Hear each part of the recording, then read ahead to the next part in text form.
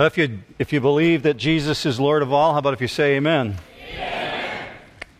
Turn in your Bible to Matthew 16, if you would. Just a heads up, next week when you come back, we're going to be jumping into the book of Hebrews. We're going to be in Hebrews for I don't know how long, otherwise I would tell you. We try at New Hope to do at least one book of the Bible in a year, and this year I'm going to try and do two. We're going to try and do the book of Hebrews first, and it's 13 chapters, so I'm not quite sure how long it's going to take. It won't be 13 weeks, I can guarantee you that. And then after that, we're going to do the book of Daniel. Looking forward to New Testament, Old Testament. It'll be fun to do that. Blair, I'm hearing a little bit of a feedback in background. If you can pick that up, thanks. If you have your Bibles open to Matthew 16, you're where I'm at. There's Bibles in the pew racks, and you're going to also see it up on the screen as well.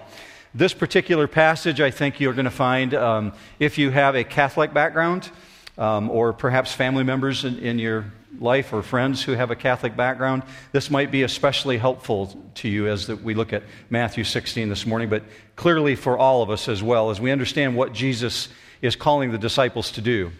Understand where you're at right now. For about 2.5 years, Jesus has been working with the disciples, trying to get them to a point where they recognize who He is. And He's been affirming, He's been teaching, reaffirming, reteaching, and now we find Him in Matthew 16, a long ways away from Jerusalem. He's made a decision to leave the crowds behind and to leave the leaders of Israel behind, which is very confusing to the disciples. They're seeing Him as a conquering king, and so they're trying to understand, why is He shunning the power? So He leaves Jerusalem behind. They go 120 miles to the north. I don't know how long it took them to walk there, but you know they didn't catch a bus, so they did a walking thing. They did a road trip. They walked to a region known as Caesarea Philippi. I'll explain that in just a minute. But in Caesarea Philippi, Jesus announces a surprise, something that the disciples didn't see coming. And in the midst of the surprise, He also has a question for them. It's like a final exam. It's just months before He's about to be executed, and He has just one question for them, and it's the same question that every one of us have to face.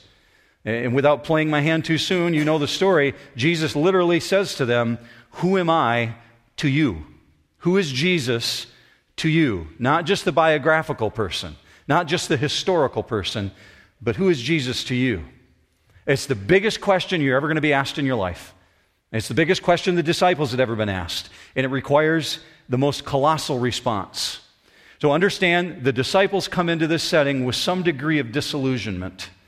They thought that Jesus was elevating Himself to a position where He was going to overthrow Rome.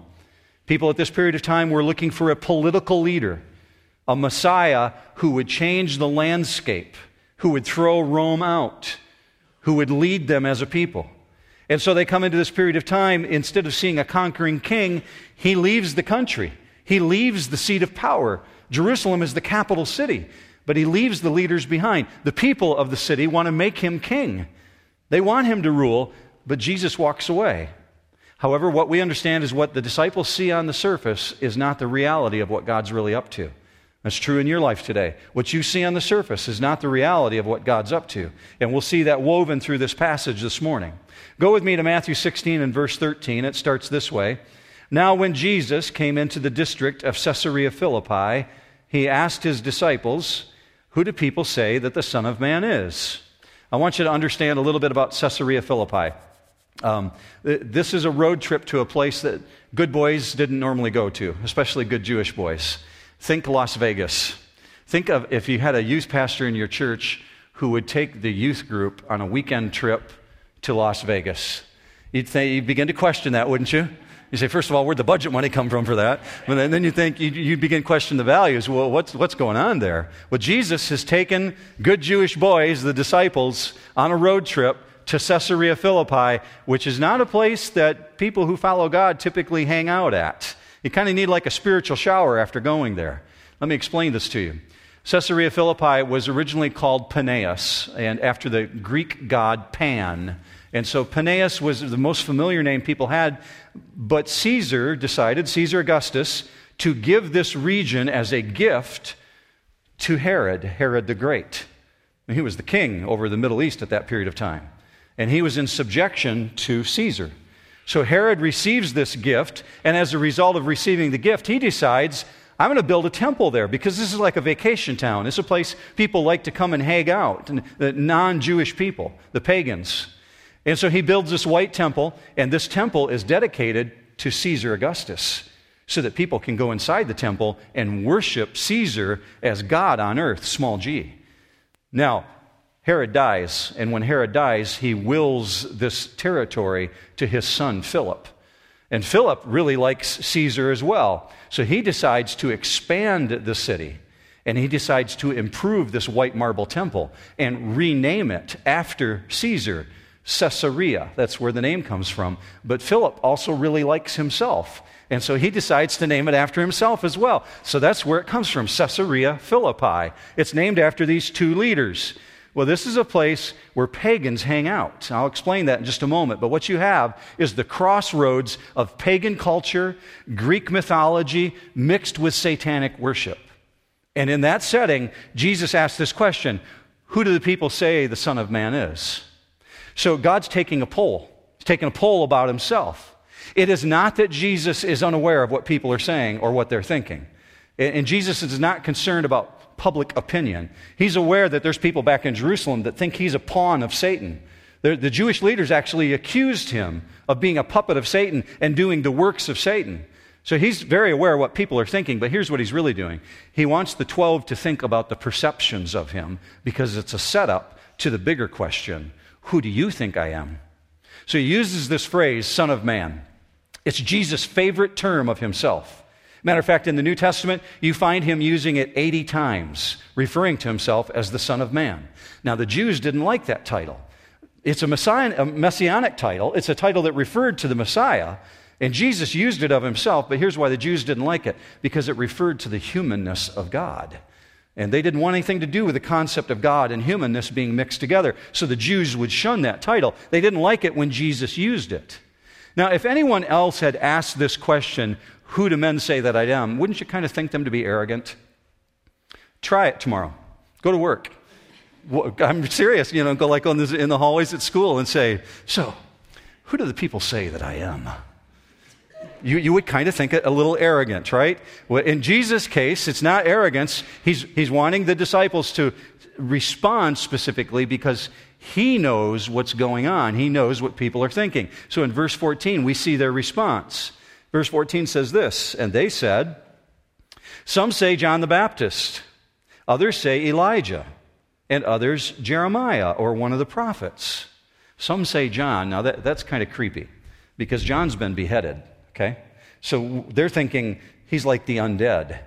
This guy who's been decapitated has come back and been reincarnated. Why do they do that? Well, some say John because they can't explain the miracles. They don't know. Even Herod himself said, I can't explain this guy. He's not human. It can't be possible. How could he do these things? Others say Elijah. Why?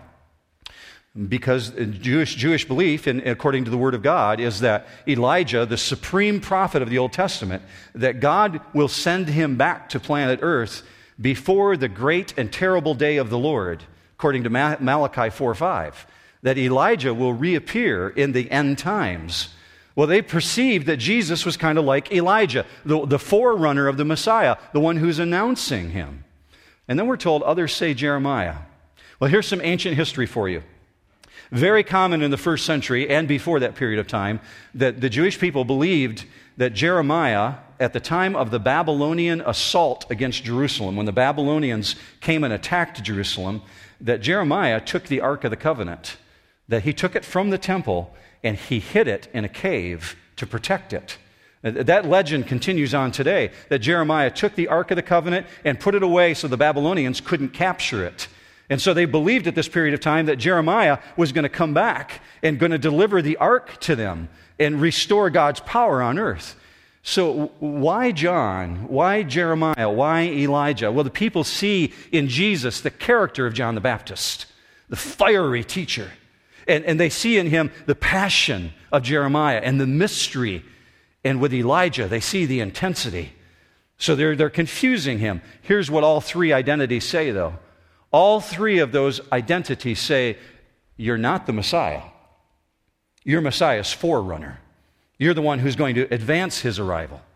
All the answers say he's a man, and that's all that he is. It's evident that even today people are captivated by Jesus.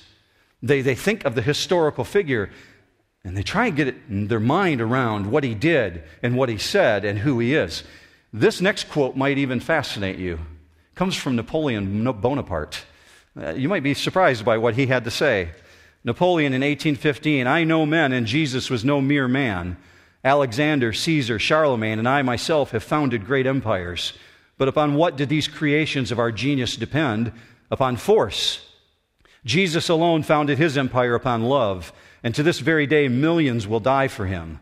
I think I understand something of human nature, and I tell you, all these were men, and I am a man. None else is like him. Jesus Christ was more than a mere man." I don't know what he did with that. I don't know if he made Jesus Lord and Savior of his life. But here's what's really clear. You cannot make a decision about Jesus by taking a poll. You take a poll about Jesus and you're going to get so many varied answers. Many people get their theology that way.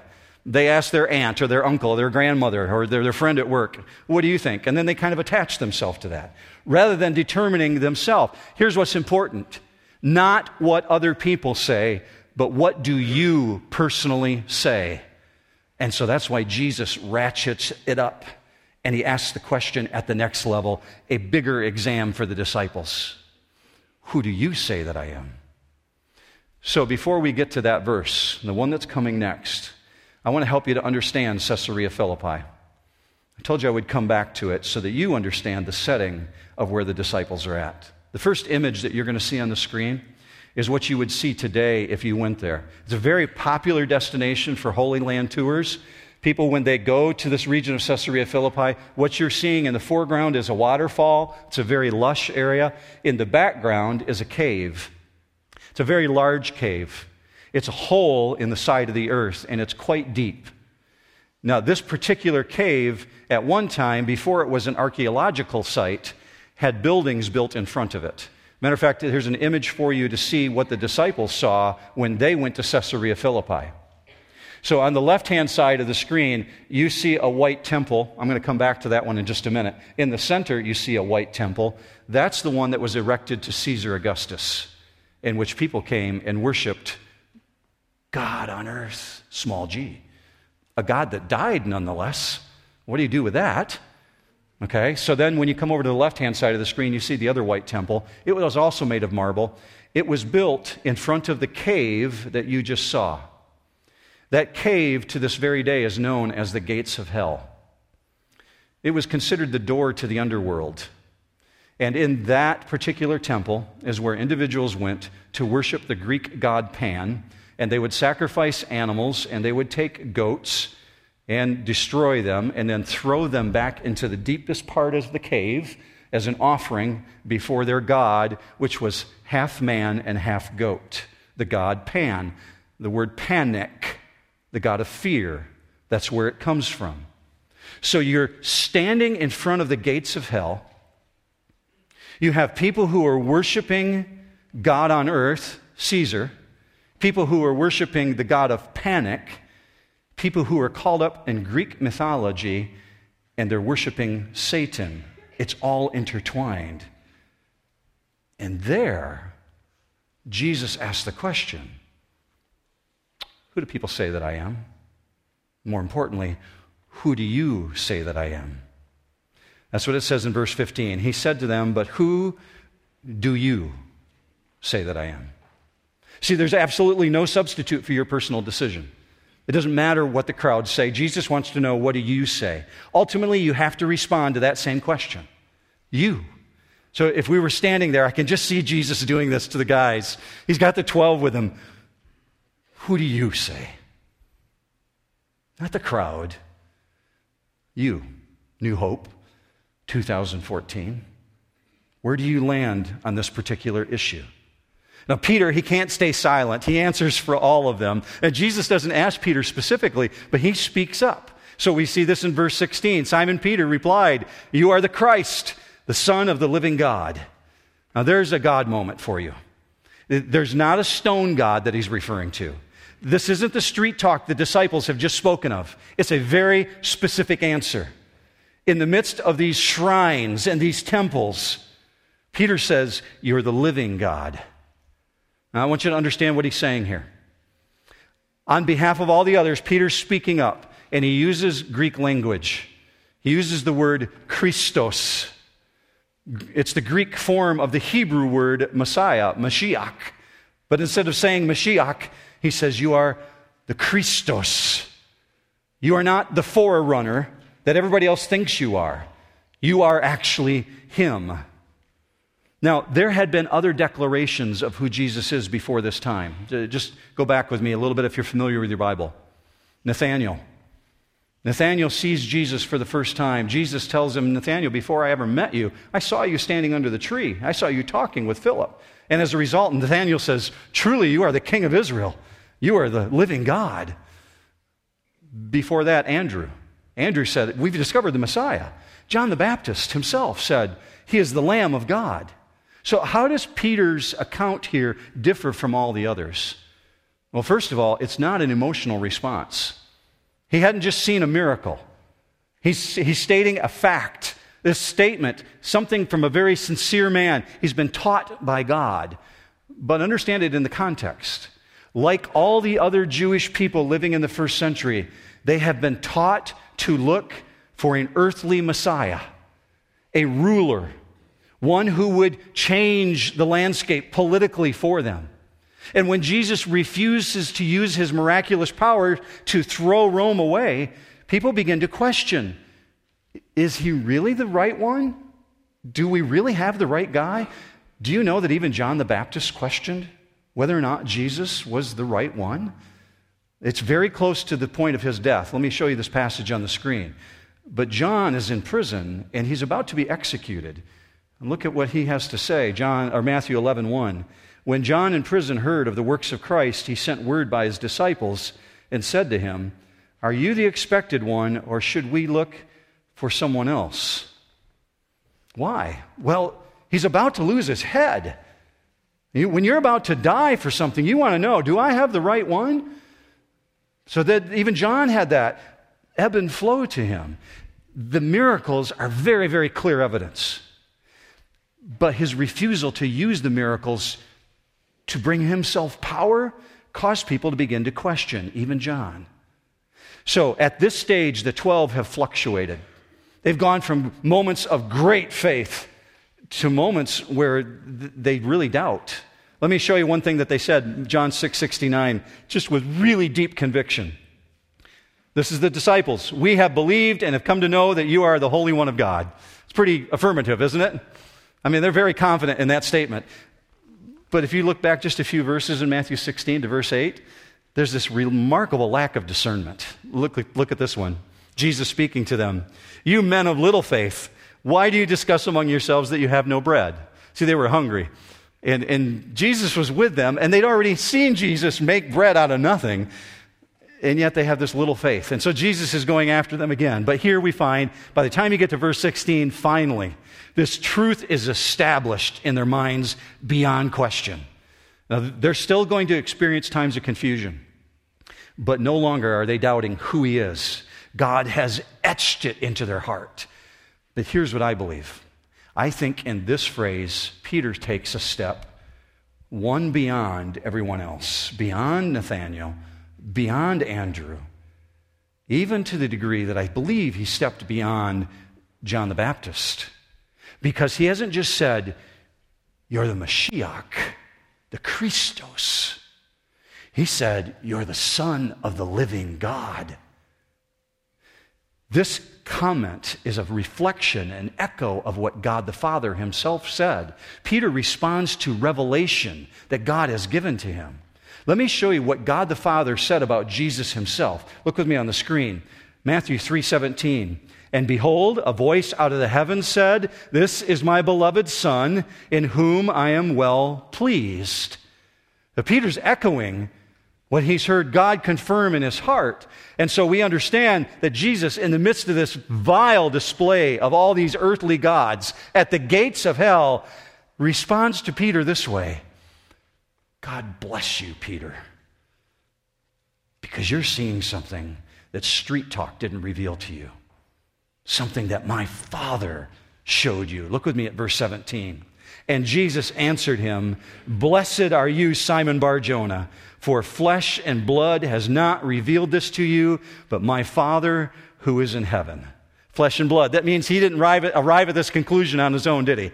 He couldn't have. He couldn't make this conclusion on his own. This knowledge is not due to human cleverness. If you're a believer in Jesus Christ this morning, you've arrived at the conclusion that Jesus is the Lord, the Son of the living God. God the Father revealed that to you. The Holy Spirit brought that into your life. God drew you to himself. What my wife likes to call God wooing you. God is the one who reveals this information. So why does Jesus say he's blessed? Well, Peter didn't respond with, well, the historical records say, Jesus, that you're the son of Joseph, the carpenter. Or my information tells me that you were born to Mary in Bethlehem. See, it's not the name. The name is not important to him. What he's affirming is who the Messiah's person is and his program. In other words, it's more than just the name. Peter's recognizing there's something much, much bigger going on here. Truth. God pours out his resources upon you when you come after him in faith, asking him to reveal things to you. If you come to him through Jesus Christ and say, Father, I need to understand this better. I do this every week, church. I open up my Word every Monday and I begin studying for what's coming up on the weekend. And I start out my Monday by saying, God, I don't know what you want to say to your church. But then there's things in your Word that I frankly don't have eyesight to understand because I'm human. Give me spiritual insight. And God pours out supernatural resources, especially on Peter in this moment. Because the Father reveals hidden things. Why?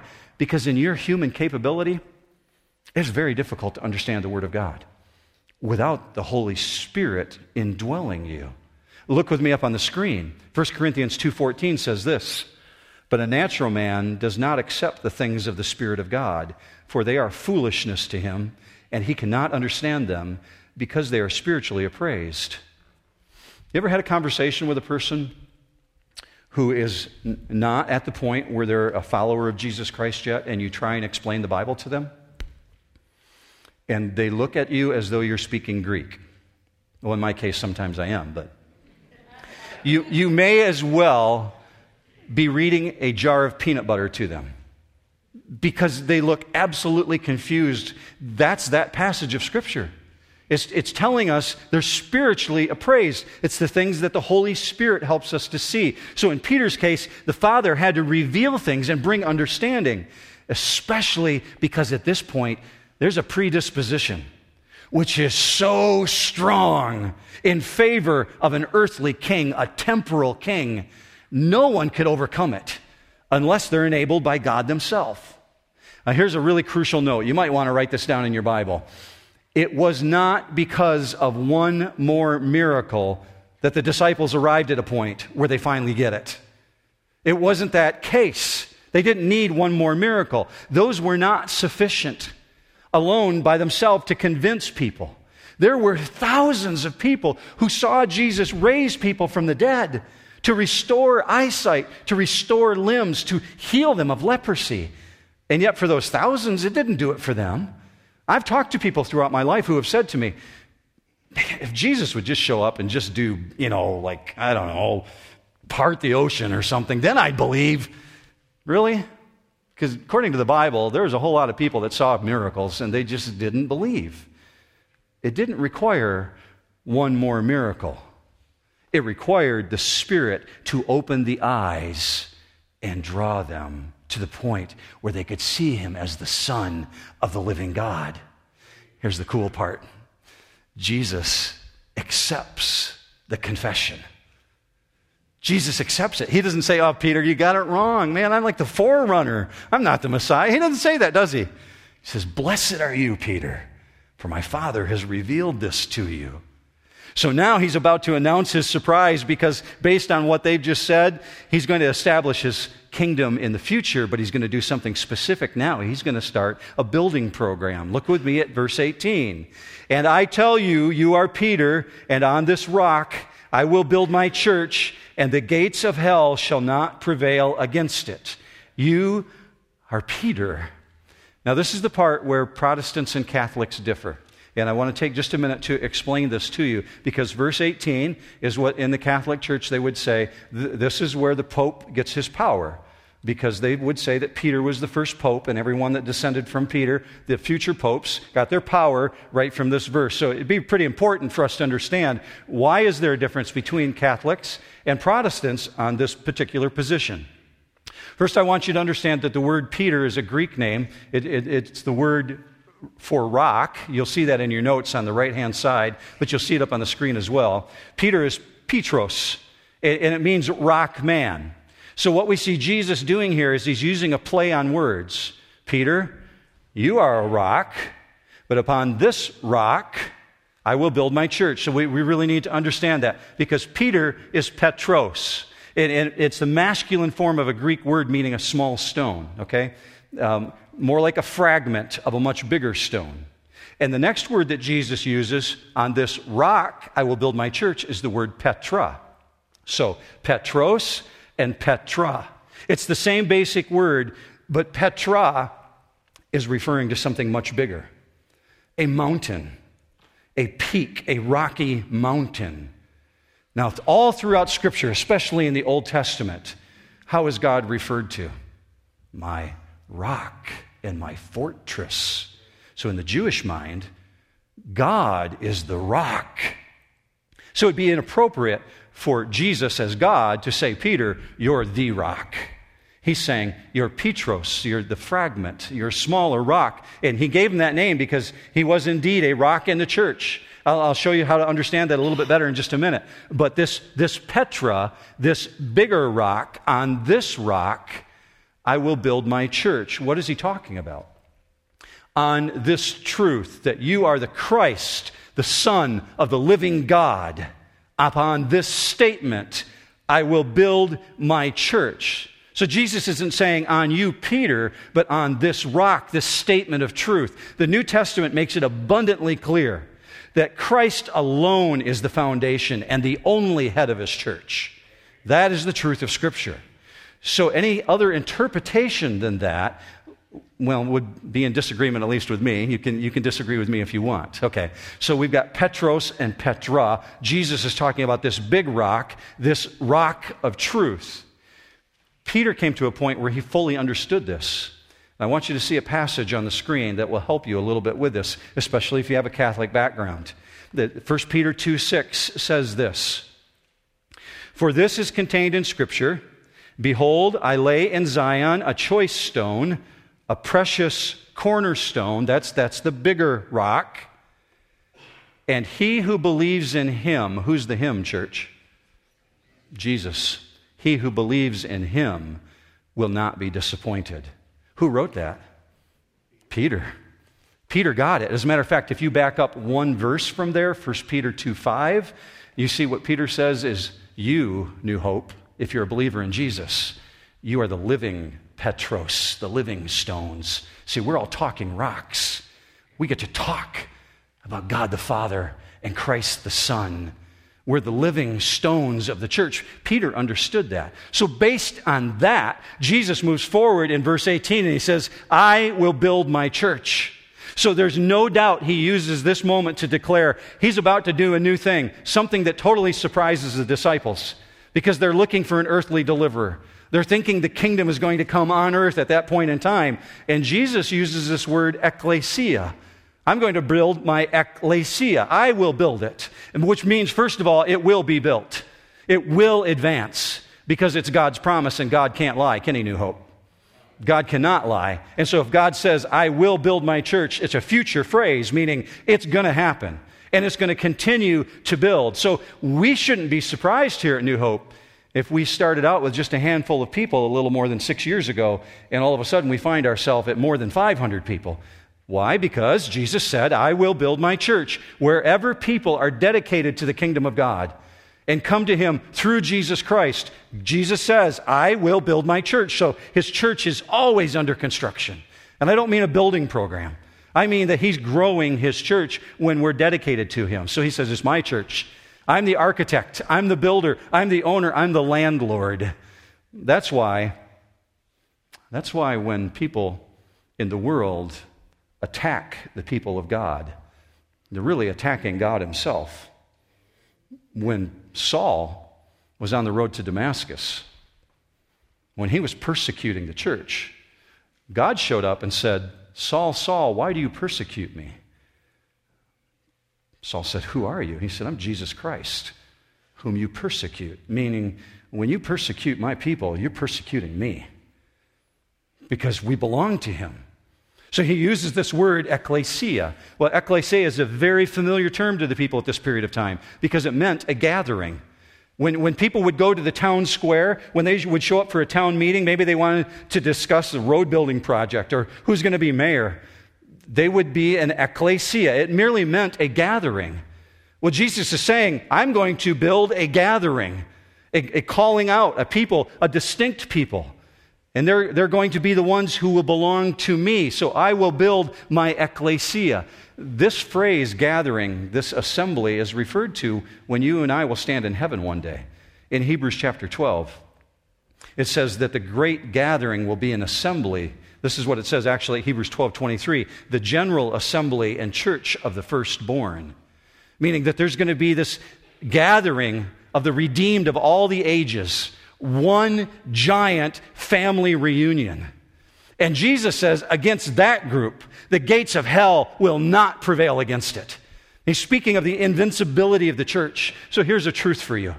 Hell cannot prevent the advance of the kingdom. It is not possible. And it cannot claim victory over you if you belong to God through Jesus Christ. That's the truth of Scripture. So let's understand what these gates are. Because Jesus used this phrase, gates. And gates won't be able to stand against it. Now, gates are not instruments of warfare, are they? Gates are meant for a specific purpose. And when you think in terms of a prison, gates are meant to keep those who are behind the gates locked in, right? Now, Jesus is standing before the gates of hell. The imagery that people have in their mind at that point in time are these shrines and these temples and this power seat of Philip and these dead animals that have been sacrificed to Satan. The gates of hell is visible in front of them, and yet Jesus is talking about something so much bigger that Peter gets it, and he says, I get it. You're the Christ, the Son of the living God, not the God of the dead stones. And in front of that, this declaration has been made, and Jesus says, death will have no power. Let me help you with that. Hell is perceived and understood in the Old Testament and in the New Testament to be the place of the dead. In the Old Testament, Sheol, the place where people would go when they would die, or Hades, Hades. And in the New Testament, it's referred to as Hades as well. That meant that people understood, especially the disciples, that when individuals would die, they would either go to bad Hades, the place of torment, or good Hades, Abraham's bosom, and they would be held there, the place of the dead. So Jesus uses this phrase, the gates of Hades will not prevail against what I am doing. It will not prevail against my church because death has no power to hold God's redeemed people. The gates of hell are not strong enough. Why? Because Jesus has conquered sin and death. That's the truth of Scripture. It's the great truth of the Bible. Acts 2:24. Look at what Luke wrote for us. God raised Christ Jesus, Christ up again, putting an end to the agony of death, since it was impossible for him to be held in its power. I mean, we could stop right there, and we will in just a moment. But that's the ultimate truth. So Peter's made this declaration. They're in front of the gates of hell, and he said, you are the Christ, the Son of the living God. God bless you, Peter, because you got it right. My Father revealed that to you. And I tell you the truth, on that rock, that I am the Christ, the Son of the living God, I will build an invincible force which cannot be stopped, and the very gates of hell cannot prevail against it. See, you and I, we serve a God who cannot be beat, and our God cannot lie. There is no other force which can accomplish this. What could explain the existence of the church still in 2014, were it not God's instrument on earth? I mean, look at what we did during the Crusades. In the medieval times, people corrupted the church and used it for the most egregious reasons, and yet it prevailed. Even though people tried to sidetrack it and take it in the wrong direction, God said, my church will prevail. What a significant place for God to reveal his strategy on earth. I mean, Jesus really believes in visible images for the disciples, doesn't he? He's willing to walk 120 miles to help them understand this. Well, here's the truth this morning. Jesus did storm the gates of hell, and Jesus did deliver the captives, and he is indeed the God of all gods. He is the Alpha and the Omega. So the question this morning for you, the final exam, everybody has to answer it. Who is Jesus to you? You'll stand before him one day and you'll have to give an answer for that. You either name him on earth as your Savior and Lord, or Scripture says you will forcibly bow your knee before him one day, but then it will be too late. So your opportunity this morning is to recognize he's King of Kings, Lord of Lords, my Savior and my Redeemer. Maybe you've heard this your entire life and you've never responded to it. I'm going to give you an opportunity to do that this morning. Jesus promises us in his word, he has separated your sins as far as the east are from the west, and he remembers them no more if you will but trust in him. That's all it requires of you, to name him as Lord and ask him for the forgiveness of your sins. That's how I'm going to pray for you this morning. If you're at that point and you want to recognize Jesus as your Savior, you can do it right in the quietness of your seat. You can do it in this moment and ask him to come into your heart. But if you want to talk to me after the service, I'd be honored to do that. I'd be pleased. And please don't hesitate to come up and talk to a pastor. I'm really warm and fuzzy, okay? I want to encourage you, if you need to talk about this issue, don't be afraid to talk. So let me pray for you, and New Hope Church believers, I want you to pray along with me. Would you do that?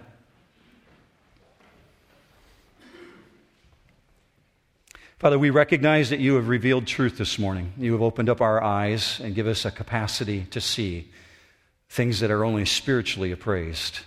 Your Holy Spirit has been present in this place and remains even right now at this moment. I feel your Spirit brooding over this auditorium, and God, I know that there's individuals who are struggling with this information. Perhaps they've pushed it away their entire life, but yet they've known you've been wooing them and calling them. Father, come alongside that individual in the way that only you can. You tell us that you're the God of mercy. Be merciful in this moment.